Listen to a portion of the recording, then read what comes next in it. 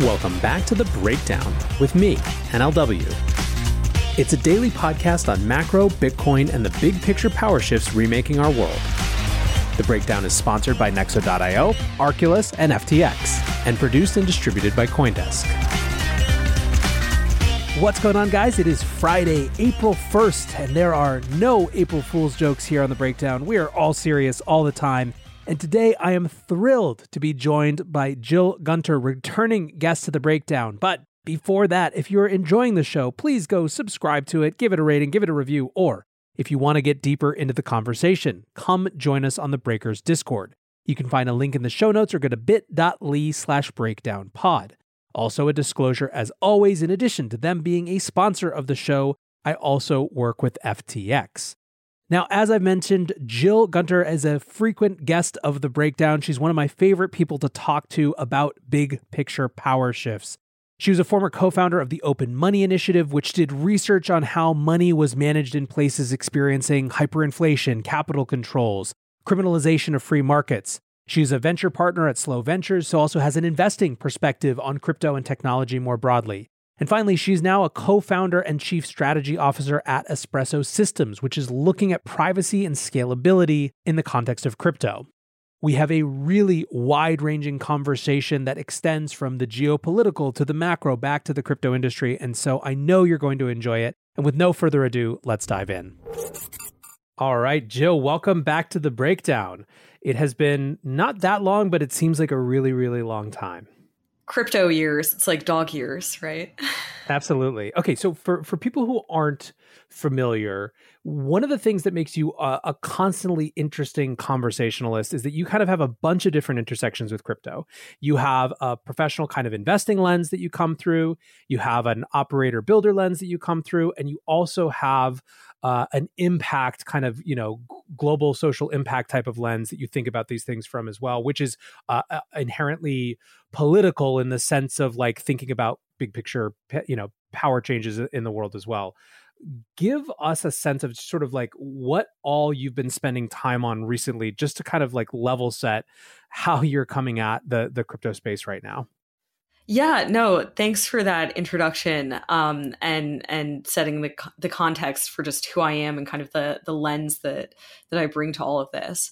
What I would say has been kind of the theme of my time spent in the world of cryptocurrency, which now dates back to 2013, which is crazy to think about. It's almost a decade here. I just keep coming back to this question of who is this for? What is it good for? What is the utility of all of this stuff that we as an industry are creating? And I'm very grateful that over the last couple of years, I think that utility has become more and more clear to a growing number of people. But for a very long time, what I kept coming back to in answer to that question was what brought me into the space initially. And just to tell that story very quickly, I started out my career on Wall Street, and I was in particular dealing with and trading situations in Argentina around a debt default and devaluation of their currency and capital controls. And then shortly thereafter, Venezuela, where there were some similar dynamics in terms of, again, capital controls and high rates of inflation, which led to hyperinflation. Both situations, people were using Bitcoin to get their money offshore. And that is a lens through which I come at the space in general. That is, again, the answer that I always keep coming back to in terms of the question of, okay, what do we know for a fact this is good for? And that has really informed a lot of the work that I've done in this space. And a lot of the work that I'm doing right now is very much around trying to unlock the appropriate options and sort of the right angles of utility in order to drive more and more mainstream adoption of hopefully all manner of use cases, but certainly, financial use cases at the outset. So happy to get into all of that and more. It's always a really amazing, invigorating conversation with you.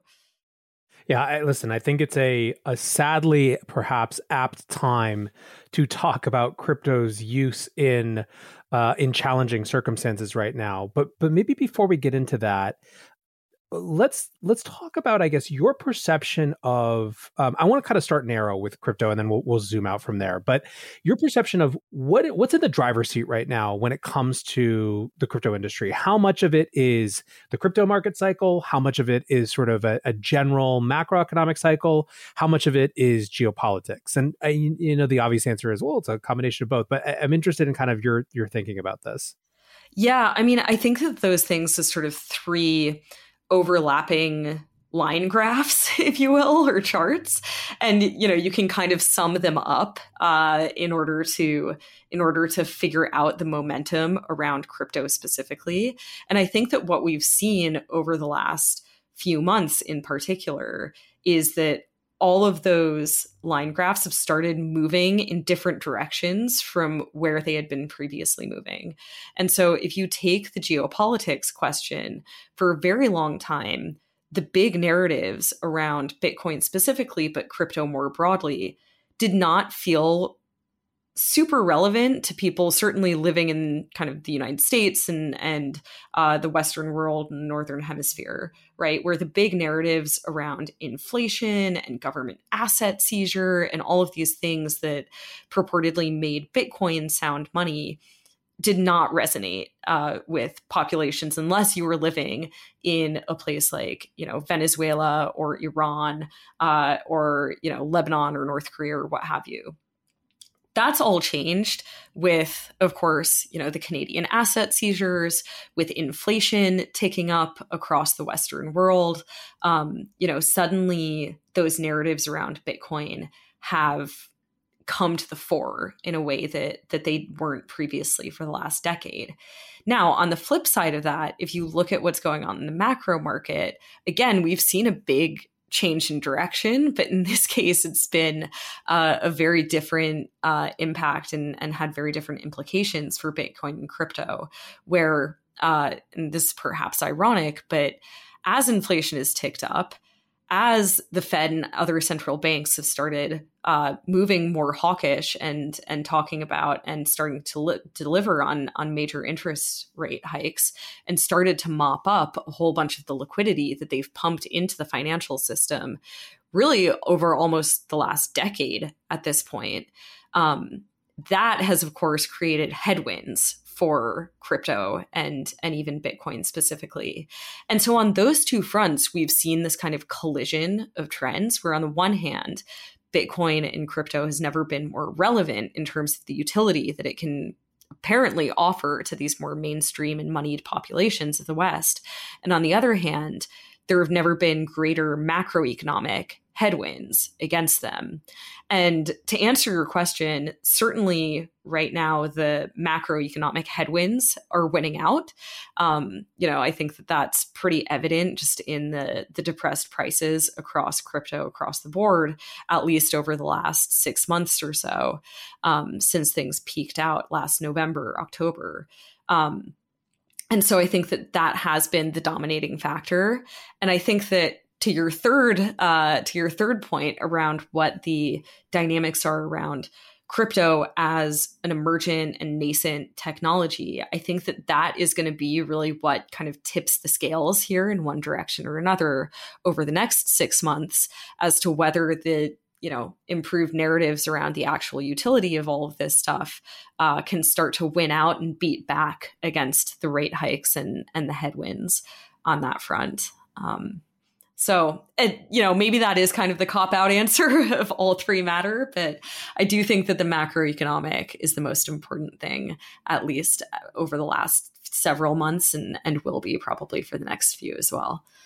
Well, the thing that's interesting, I don't think it's a cop-out at all, but the thing that's interesting is whenever I ask that type of question, I always feel like it needs a time dimension. It needs to be like 4D, because if Bitcoin and crypto more broadly, but specifically Bitcoin, have matured into this asset that is in the portfolios of traditional market actors, both individuals and institutions, it is inherently going to be subject in the short term to its where it fits for those actors, right? It's going to be subject to the same forces, but that doesn't preclude it also behaving in the ways that sort of attracted people to it in the first place. And so to some extent, it may be more relevant to ask or just parse out is there anything that could interfere with the macro supremacy on this in the short term versus, kind of on the flip side, is there anything that is either fundamentally reinforcing or fundamentally challenging the reasons that people are attracted to it over the long term?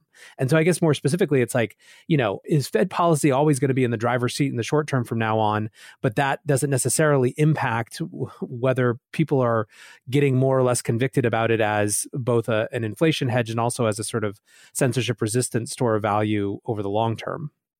Yeah, no, I mean, I think that's exactly the right framing. And what tends to come to mind for me here is Ray Dalio's sort of framing of the, super cycles and then the cycles within the cycles and sort of the drivers of these things. He talks about this in the context of debt cycles, on the scale of countries and even globally. He talks about this in a lot of different ways. And I think that it's a very applicable framework to talk about crypto, where we can be talking on 6-month cycles, which are very sort of short-term cycles in the grand scheme of things. And very often we do talk in terms of those short-term cycles and what's driving them. And I think certainly the short-term cycles, and that was the answer that I gave you, the Fed and kind of the macroeconomic dynamics are driving them. But I think as I look at the bigger curves that are playing out, the bigger kind of sinusoidal curves that will play out, it comes back to the technology itself. And, as developments happen within the tech, what new use cases they can support and what utility it actually offers to people, right? Where, it's hard to draw perfect comparisons because I think, never before has a new asset class been so tightly tied to this new nascent emergent technology. But, if you look back at, I hate to go there, but the dot-com bubble, right, that burst based on a whole bunch of factors. And, it was, I think, 15 years or so before a lot of those stocks, even the ones that persisted, like Amazon, were trading back to the levels that they were at in 2000. But you have to, if you're looking at it on that more kind of macro 10-year time frame, then it's going to be very different things impacting it from, impacting the trajectories than just what the Federal Reserve is doing in the year 2022. Super interesting. I remember the folks who were around in like 2018 and 2019 had a lot of time to ponder things because there just wasn't that much happening, like relative to obviously now. And I remember there being this great big discourse around money crypto versus tech crypto. And this is a way of trying to kind of resolve and understand how, in particular, it came down to like how Silicon Valley could have such a different perception of what crypto was useful for or interested in versus sort of like the Bitcoiners, right? To super essentialize the two sides of the conversation. And part of what I kind of just heard in that last answer that I think is interesting to peter us out is like, it may, as we learn and as it develops, be that it's sort of just the obliteration of those two things as separable categories. And it's maybe that might have interesting impacts on how it plays out, right? Like the dot-com bubble, ultimately, the share prices of technology stocks is largely separate from how they operate in people's lives. Whereas the numbers associated with crypto, it has a much more intrinsic kind of connection point, maybe not in terms of market prices, but in terms of the sort of like financial primitives. But I don't know, there's something interesting there. Yeah, no, I think that's an important kind of dichotomy or framing to come back to is money crypto versus tech crypto. And I think that, it's imperfect in that there are ways in which these things overlap and collide in crypto in a way that, as I said, they don't, as you said as well, they don't in other areas. But I think that it remains a kind of powerful framing just to even understand what, different actors and parties' motivations are in the space and why different people can have such wildly different interpretations of what's going on out there, what's important to pay attention to, and all the rest of it.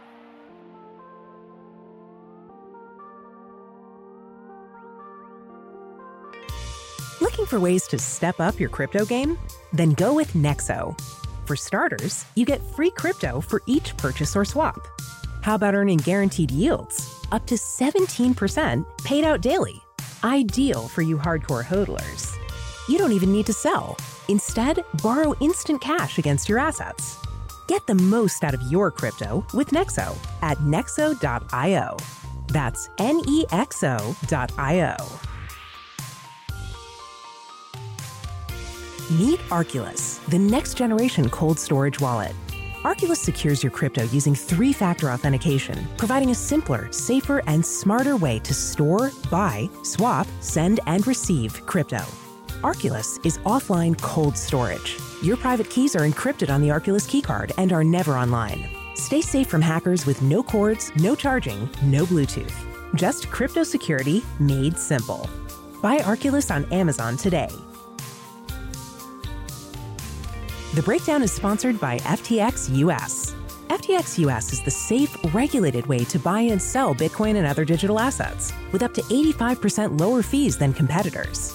There are no fixed minimum fees, no ACH transaction fees, and no withdrawal fees.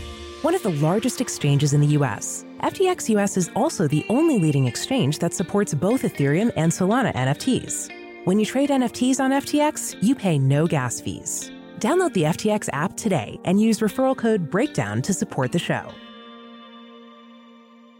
I want to kind of zoom out to the biggest lens, and then we'll start to come back in. Yeah. I'm interested in your take, your perception of these big think questions that are coming up in the wake of Russia's invasion of the Ukraine.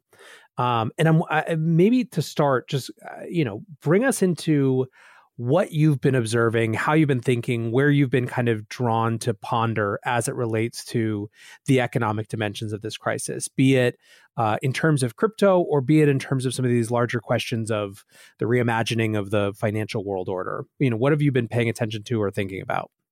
Oh gosh, there's so much to get into there. But, what I would say first and foremost, and this comes back to the lens through which I first got into crypto and the thing that I keep coming back to about crypto as, censorship resistant, cross-border kind of money that can serve as an escape hatch to people, be it in Venezuela or Argentina or indeed in Ukraine now. On the one hand, it has been just an incredible thing to observe. Obviously, the tens of millions of dollars flowing directly into Ukraine, to aid organizations, to the government, hearing anecdotal data about people being able to exit Ukraine with their wealth in hand, at least to some degree, and intact in the form of Bitcoin.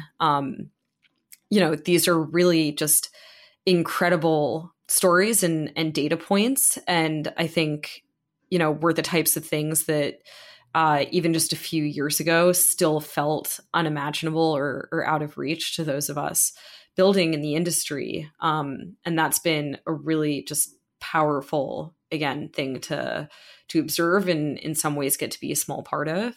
On the flip side, of course, there is also this whole narrative that exists about the quote unquote bad guys being able to also use and access crypto in the same way, be it, Russian oligarchs or, some of the kind of like Elizabeth Warren style hand wringing about the Russian government, even using crypto as an alternative as they get hit with sanctions and so forth. And I think that for me, a big part of my thinking about all of this that has been informed both from academic research that I did years and years ago on Bitcoin in the context of capital controls and sanctions, also work that I did through the Open Money Initiative a few years back, which was a project that was researching how Bitcoin was being used in places that dealt with financial repression. Specifically, Venezuela was a main focus of ours. One of the key things that just arose time and again is that, yes, it is possible for, the big kind of powers that be, whether it's the Venezuelan government, where there's a lot of evidence that they were mining Bitcoin, or whether it's, Russian oligarchs, et cetera, using Bitcoin to get money offshore to protect their assets. these things are open, permissionless tools. And to the extent that we want to say that these things are available to dissidents and refugees, then we also have to accept that they will be available for all to use, even those who make us a little bit, or in many cases, maybe a lot more uncomfortable in terms of thinking about their deriving utility from the things that we've created. But the thing that I want to highlight, and this was a huge theme of the research, the academic research that I did years ago on capital controls and sanctions, is that the powers that be, big governments, big institutions, wealthy, well-connected individuals, have always and will always have access to escape hatches for their wealth, for their country's assets. There have always been ways, be it through relationships with financial institutions in their own country and in other countries, privileged access to information and financial products, privileged access, again, to other countries' financial systems. Those escape hatches have always existed for those big, powerful players. And crypto, based on all of the evidence that I've seen, at least, is not the best option available to those types of actors. It's not a good option in terms of liquidity, in terms of the blanket transparency of it, all of these factors for the Russian government to use to evade sanctions. But it is a very powerful tool for those who are not in those more kind of privileged and institutional and powerful positions, to those who otherwise would not have access to any escape hatches or any tools of financial freedom. And that, to me, again, is playing out here as I look at Ukraine, Russia, and the dynamics around cryptocurrency. And that, I think, is a really important message that has often been missed as the mainstream media has painted with very broad brushstrokes. It feels to me, I've had this sensation a couple times that it's almost too Goldilocks for like crypto rationalists to be willing to push this as hard as it seems yet.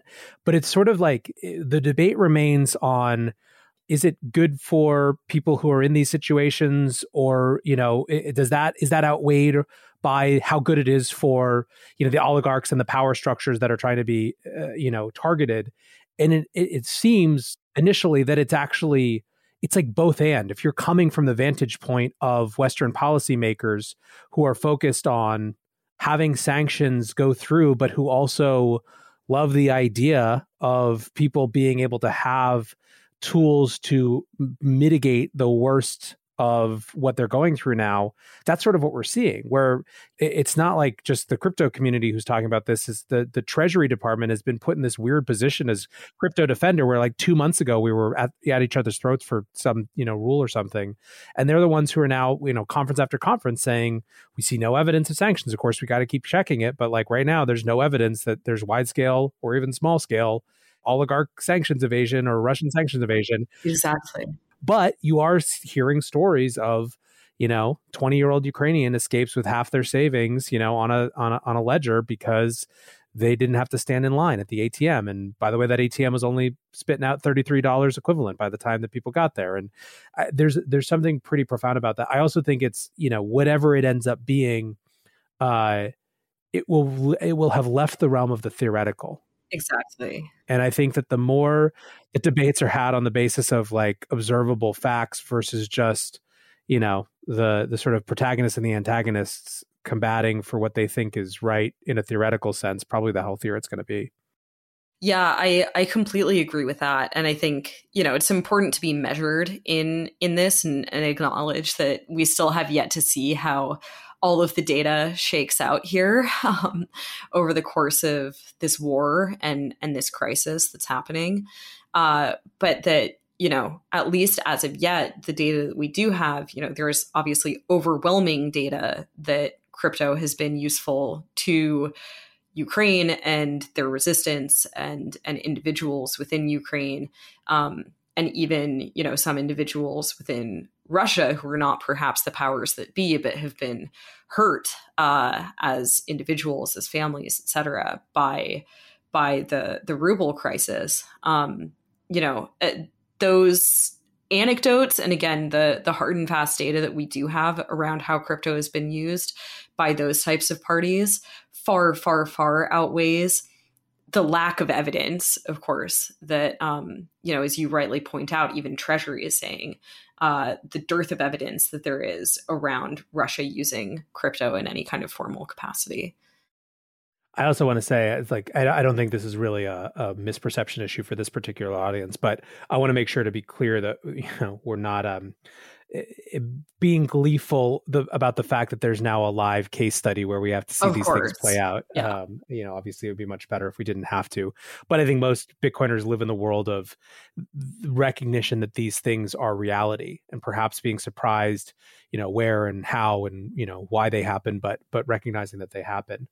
I want to move, though, to the sort of the even bigger picture side of the economics of the Russian invasion of Ukraine.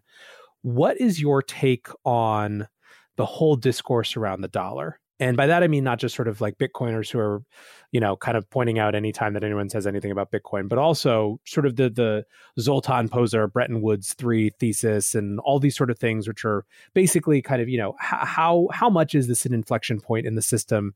And is it the direction that, FinTwit is saying that it's going in, or is it a very different direction, which other people argue that says it's, the dollar is really the only thing left. But I'm interested in your take there. Yeah, I mean, I think that as an American, I would say that we as Bitcoiners, perhaps we as participants in the crypto industry, don't know how lucky we've been in many ways to have had the dollar. It's very easy to stand here and criticize it and throw stones at the dollar hegemonic system and all of the quite literal suffering that's caused over the years, globally. But I also think that in many ways, the dollar system, and again, I say this with full awareness of all of my privilege as an American, it's been stable and has offered us, a period of unprecedented growth globally, dating back to Bretton Woods, the original Bretton Woods. And I think that as we see now all of these threats coming about against the dollar, whether that's, the dynamics around Russia, whether that's the dynamics around China, importantly, whether that's the dynamics around, how oil gets priced, dynamics around the inflation issues and the Fed's attempts to hike and get that under control, get the value of the dollar under control, or whether indeed it's Bitcoin, the rise of cryptocurrency itself. I think that we would do well not to take for granted the benefits that we have all been able to enjoy based off of the dollar system, and kind of regardless of which direction things sort of pan out here over the coming decade or so. It leaves me with some trepidation, for sure, to think about the uncertainty of a world in which dollar hegemony is gone. But, on the flip side, it also leaves me with some degree of optimism that void could be filled with, something superior. But I think that the reality of these things, if you look at economic cycles going back through history, going back hundreds of years, there does tend to be one dominant global reserve currency that gets used for the price of goods that, everyone else is forced to maintain reserves of in their central banks, and so forth. And so, I think that it's more likely that to the extent that we do move away from the dollar, and if I was forced to guess or to choose, I would say that trend is playing out. I think it's more likely that it ends up being, the renminbi that ends up just replacing it wholesale as that reserve currency, as opposed to some greater kind of compromise that comes about. It's interesting. I find myself less sure around which direction I think it plays out. I think that it's very clear that there is new political risk associated with the dollar that perhaps wasn't on the table for people before based on this. It is not clear to me that that risk puts it anywhere near as the inherent political risk of aligning with the other available options. And so maybe the net of that is just that everything seems fucking risky, like it's just increased all monetary risk everywhere. Yeah. In which case that becomes a very interesting game theoretical thing that I have no idea how to predict and how it plays out. But I am a little bit uncomfortable with sort of the easy narratives of, not that you are posing one of these, but the easy narratives of like, oh, well, the US has gone after foreign exchange reserves, so no one's going to use the dollar anymore. I'm more compelled perhaps than I'd like to be by the like, yeah, but it's the cleanest dirty shirt argument, which has been the US dollar's argument for a very long time. It's just our shirt's even dirtier if it's still the cleanest. Yeah. And I mean, to be clear, I don't necessarily think that those dynamics are going to be what precipitates a shift to, again, whether it's the RMB or anything else. I think it's more just sort of the shifting of global power dynamics on a geopolitical level in general. And I think that this is perhaps one small part of the story. But I like your uncertainty, Nathaniel, and I appreciate it. And I take it as optimism. So I'm going to roll with that. I think it's been fascinating to see people have behaved in ways that are very different than how people thought actors would have behaved in this. One, the US actually deciding to be in a global leadership position in a way that's sort of assertive, I don't think is something that people anticipated, certainly not from the Biden administration. That's weird.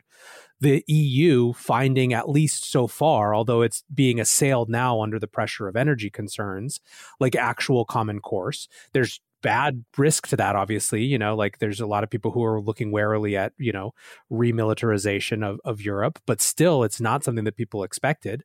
I think a lot of people expected China to go into Taiwan 25 minutes after this was announced. And obviously that hasn't played out. And I think that they're optimistic in the sense that like these were kind of crude caricatures of how global power dynamics had evolved. And the realities are much more subtle. Yeah. And they're much more subtle. They're much more complex. And subtlety involves, I believe, a lot more room to negotiate and push for the things that one thinks are better or worse. If everything just plays out exactly as you think, then we're all just kind of along for fate's ride, right? Yeah, no, I think that's right. So I want to bring this back, sort of like my trail off from Ukraine and Russia back into the crypto world. Yes. You have spent a ton of time going back to exactly where you started this conversation, thinking about how these types of digital monies, cryptocurrencies interact with people's lived lives in the context of financial sovereignty, financial privacy, and sort of how they interact with money vis-a-vis the state and vis-a-vis sort of just their own kind of natural rights. You've been thinking a lot more specifically around just privacy in general and where it fits in crypto and the blockchain. How has what you've observed reinforced or shifted your thoughts on privacy as it relates to cryptocurrency or digital currencies? And what is the state of that? Where does that sit for you right now? Yeah, no. So privacy has been, as you say, an enormous focus of mine. For years, really, dating back probably to the moment, I think back in 2013, when I first kind of realized like, oh, wait, Bitcoin is not actually private in the way that people think it is. And then that thread running through the work that I've done around the use of crypto in, the form of offering a tool for financial freedom and sovereignty to people. There's obviously a very strong thread of a need for privacy there. So many of the people that I spoke to in that context, as I was doing research around that theme, were not even aware, as I was not, again, in the beginning, that, all of their transactions are indeed transparent on this ledger. And, if their government cares to, which in many cases was the kind of adversarial actor in the situation, the government could, audit the blockchain, probably figure out, who was who and who was doing what and who was getting their money offshore to evade capital controls and all of these things. And that came as kind of a surprising and sometimes scary revelation to people. And then another experience that I have had in the cryptocurrency space that is coming from an entirely different direction is the work that I've done with big sort of Wall Street institutions, even kind of central banking institutions, in terms of understanding what their needs would be were they to adopt either sort of like permissioned blockchains in days gone by, or to adopt cryptocurrency, as a product that is integrated into their processes that they use.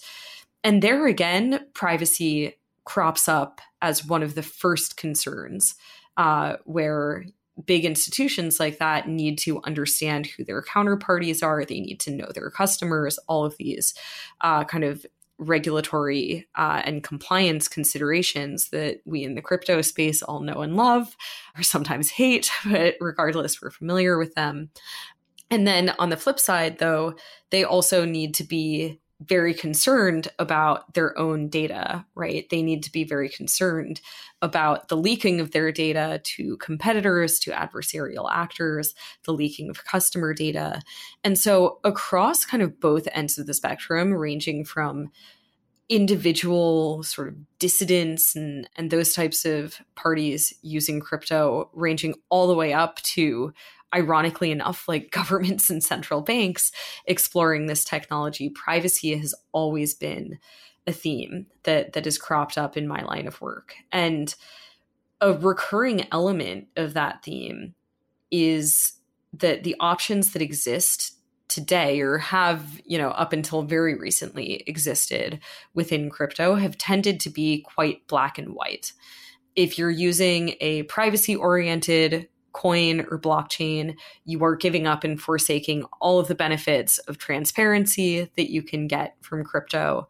And if you are using a transparent chain like Ethereum or Bitcoin, of course, then you are forsaking any claim that you might want to have on your privacy. And so a big theme of my work over the last couple of years has been exploring how people actually approach privacy and think about privacy, and the fact that users don't actually think of it in these black and white terms. They think of it as just, well, what do I want to keep private and from whom and under what circumstances? And so do big entities. And that's a big part of what I've been working on again with the company that we just launched a few weeks ago, Espresso Systems. So let's dig into that, because I've seen you push back on a post about CBDCs and privacy around these specific themes. So let's talk about what this sort of gray vision of privacy is, let's call it, or consumer-oriented vision of privacy is. Technicolor vision. There you go. That's a better way of putting it. Yeah. The branding marketing person in me. Yeah. So, I mean, the post that you're referencing, I think is actually a good framing for this and a good place to start, where this has happened several times now, where a central banker will get up on stage at, some conference or, in the form of making some announcement about how they're approaching cryptocurrency now. And they will share something that I think to many people in the crypto space feels oxymoronic. And what they'll be saying, and this is sort of Western EU, ECB, or else the Fed types of central banks saying this, just for context. They'll be saying one of the most important things as we explore CBDC is that we respect users' privacy and users' right to have private financial transactions. On the flip side, we as the central bank will also need to optimize in our design of any CBDC for having appropriate controls and appropriate auditability and insights into what is going on with this central bank digital currency that we issue. And again, that can feel, upon first glance, like it doesn't make any sense. Like those two things just completely butt heads against each other. How can you be guaranteeing users' privacy while also maintaining insights and control over what users are doing? But the reality is that for the majority of users, and the ECB actually the European Central Bank actually put out an amazing report on this about a year and a half ago, where they went to users, potential users, right? So they went to their stakeholders and the population at large, and they ran surveys about what users care about. And those two things came out as two of the things that users themselves cared about, where for the majority of users in their study, in the ECB's study, they found that users cared about their privacy in general from the general population. They didn't want their neighbor to be able to go in and see what their income was, or, their friend from work to go and be able to see what their mortgage payment was or whatever. But they were okay with, and in fact, in many cases wanted, their importantly, trusted, democratically elected, whatever government, to be able to have insights and controls into what's going on. And that I just think speaks to the fact that for most people, and this again feels foreign and uncomfortable perhaps to those of us with kind of a libertarian bent within the cryptocurrency ecosystem, but it does speak to the nuance with which users tend to think about their privacy. And I think that is going to be an increasingly important thing to capture for all manner of users. And importantly, I think that it just is a matter of opening up the spectrum of possibility and the spectrum of options for users. And I said this in the tweets that you were referencing. I would not be comfortable in a world in which a CBDC, where governments have full auditability and full controls over transactions, where that was my only option. I think that fully anonymous cash in the form that it exists as paper money should exist. I think that Monero should exist. I think all of these things should exist. But I think it's okay as well if a prevailing option that exists out there that users are comfortable with is something like what I just described. What are the knobs that you think can be toggled when it comes to cryptocurrencies? Where do cryptocurrencies fit inside let's say that there's a privacy respecting CBDC regime, and let's hold aside for the sake of discourse the, governments can't be trusted anyways line of thinking, which is sort of a prerequisite, disinclination towards CBDCs. Where do cryptos or privacy oriented cryptocurrencies fit in that? Where are they in that spectrum, I guess?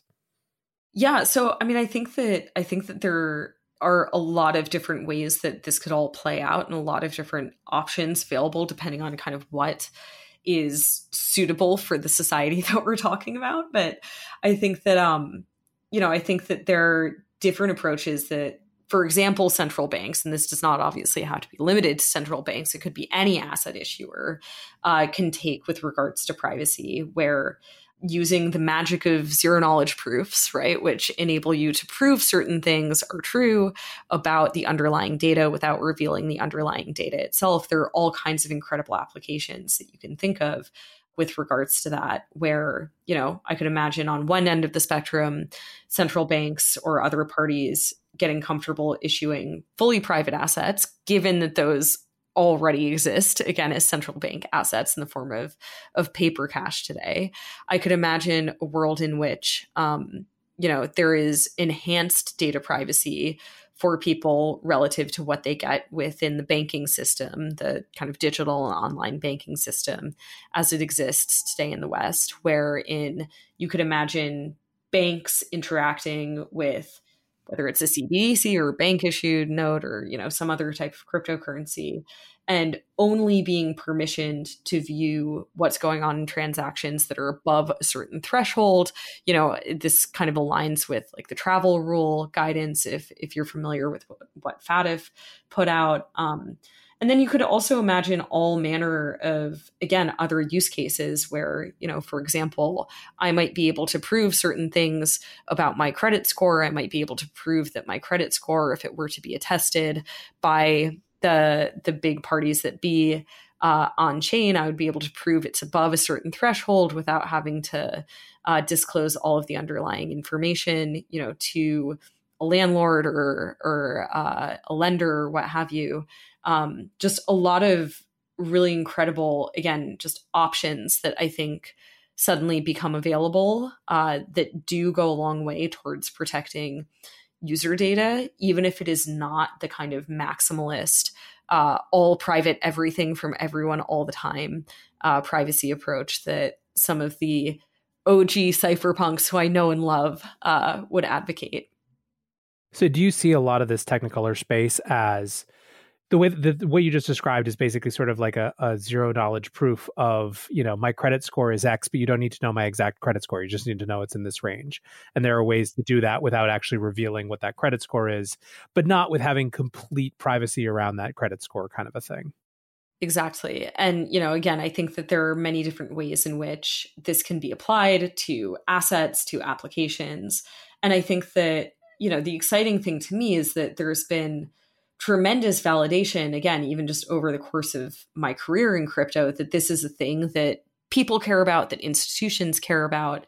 And yet it's not a space where to date we have been able to see a whole lot of innovation. There are obviously a multitude of companies out there that are actively working on privacy. And then there are kind of the early pioneers of Zcash and Monero, but we haven't seen the sort of explosion of innovation that we have, for example, within the Ethereum ecosystem around what I think is a fundamentally new knob to turn, as you put it, around what things are private and public and transparent to whom and under what circumstances.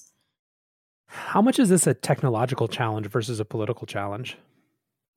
Yeah, I think it's a great question. I think it could be framed as a political challenge, just in the sense that privacy is always contentious. And I think that the fact that people do tend to talk about privacy, as I'm doing right now, in kind of the blanket term of privacy, can feel immediately scary or threatening to, be it policymakers or what have you. But I don't actually view a lot of this as inherently politically challenging. And I think a lot of that comes down to kind of the framing of things where, a lot of the regs and laws that exist out there protect users' privacy, right? Certainly we've seen this in the EU. I think that we see it more and more in the United States, where, a lot of the burdensome regulations on companies are about data protection. And I think that has also been a challenge to those who want to adopt cryptocurrency. It's not just kind of the other way around. I think that the biggest challenge, certainly there are very serious technical challenges, but I think that one of the biggest challenges that I would highlight is just how devilishly tricky privacy can be to reason about as a builder, as a product designer, as someone, creating new applications of these things. It can be very, very challenging to make sure that you're capturing privacy in the right way, in the way that people care about. And I think that a great example of this, both good and bad, perhaps, was evidenced with Facebook, where Facebook rolled out all of these kind of variable user controls, right, over who gets to see what data and what data gets shared on your timeline with other users, and you can really fine tune it and so forth. And I think on the one hand, they did an excellent job of enabling users to take control of their privacy in that way, but they missed one big thing, which was not just how users get to control how their data is shared publicly on their timeline on Facebook, but also with whom Facebook was then sharing their data. And I think that that's a really great example of how we talk about privacy in these very blanket terms, when in reality, privacy is going to mean something very different depending on who you are, how you're coming at it, where it turned out a lot of people misinterpreted, Facebook's quote unquote privacy guarantees to believe that Facebook would never share their data with third parties and so forth. And again, you talk to a political dissident versus big company, and they're also going to have very different views of what privacy means. And that's where I think configurable privacy becomes important, but just the trickiness of designing applications in the right way for the right users will become evident as well. Absolutely. It feels to me like there's a reckoning coming for this on a national conversational level.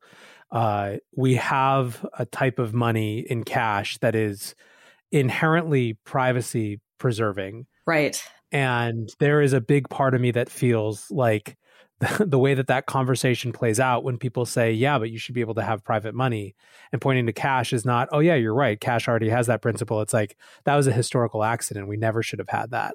Right. Can you imagine if someone proposed cash today in Congress? Yeah, it's insane. It would be insane. Yeah.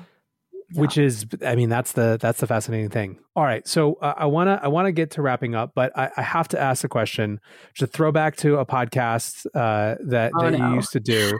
You obviously look at a lot of other parts of the crypto industry as well. What's grinding your gears right now? What is grinding my gears? Oh my gosh. I have to say something that is grinding my gears. And thank you for the podcast shout out. I miss my days of being on the microphone with Meltem.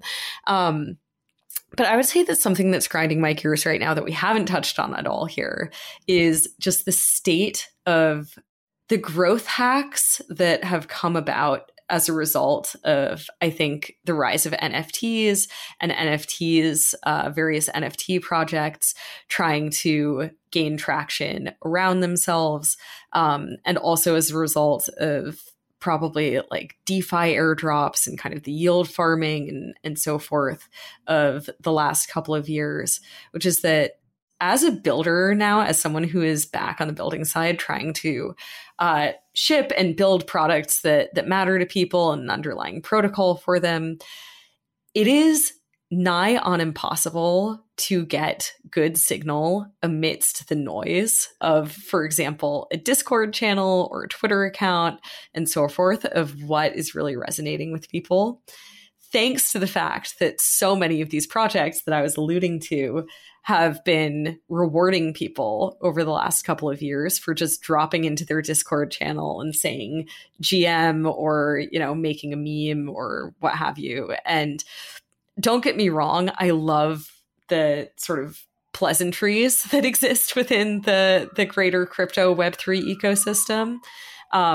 But I also think that it has really muddied the waters in terms of being able to derive signal from noise for those of us trying to find, the market for what we're building.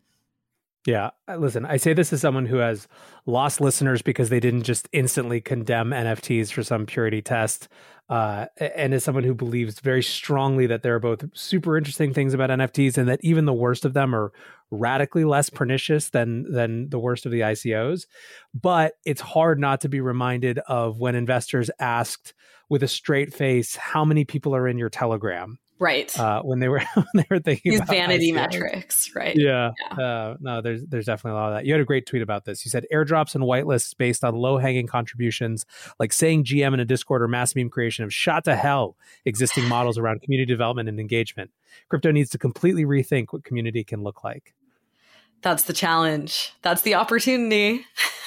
All right. Well, we'll check back in a few months to see how we're doing on that front.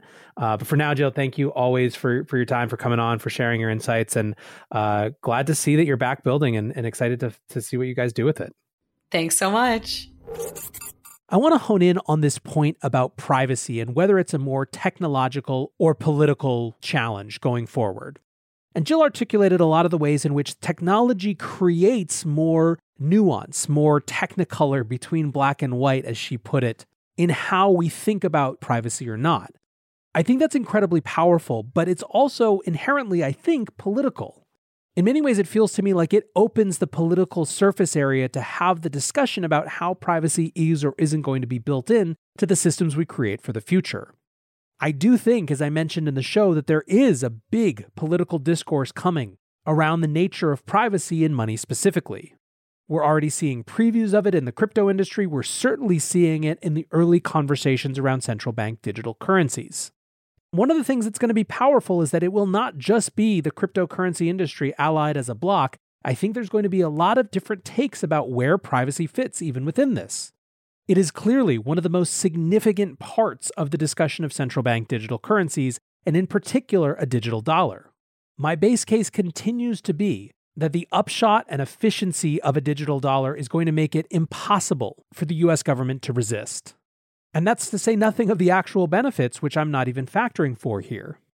Given that, I hope that many of you will participate in the national conversation that I am anticipating around the nature and design of that CBDC. And for what it's worth, that could mean fighting against it before it becomes a foregone conclusion. Whatever the case, it was great to have Jill on the show, and I'm excited to bring her back to catch up on all of these topics in the months to come. I want to say thanks again to my sponsors, Nexo.io, Arculus, and FTX, and thanks to you guys for listening. Until tomorrow, be safe and take care of each other. Peace. Hey, Breakdown listeners, come join CoinDesk's Consensus 2022, the festival for the decentralized world, this June 9th through the 12th in Austin, Texas.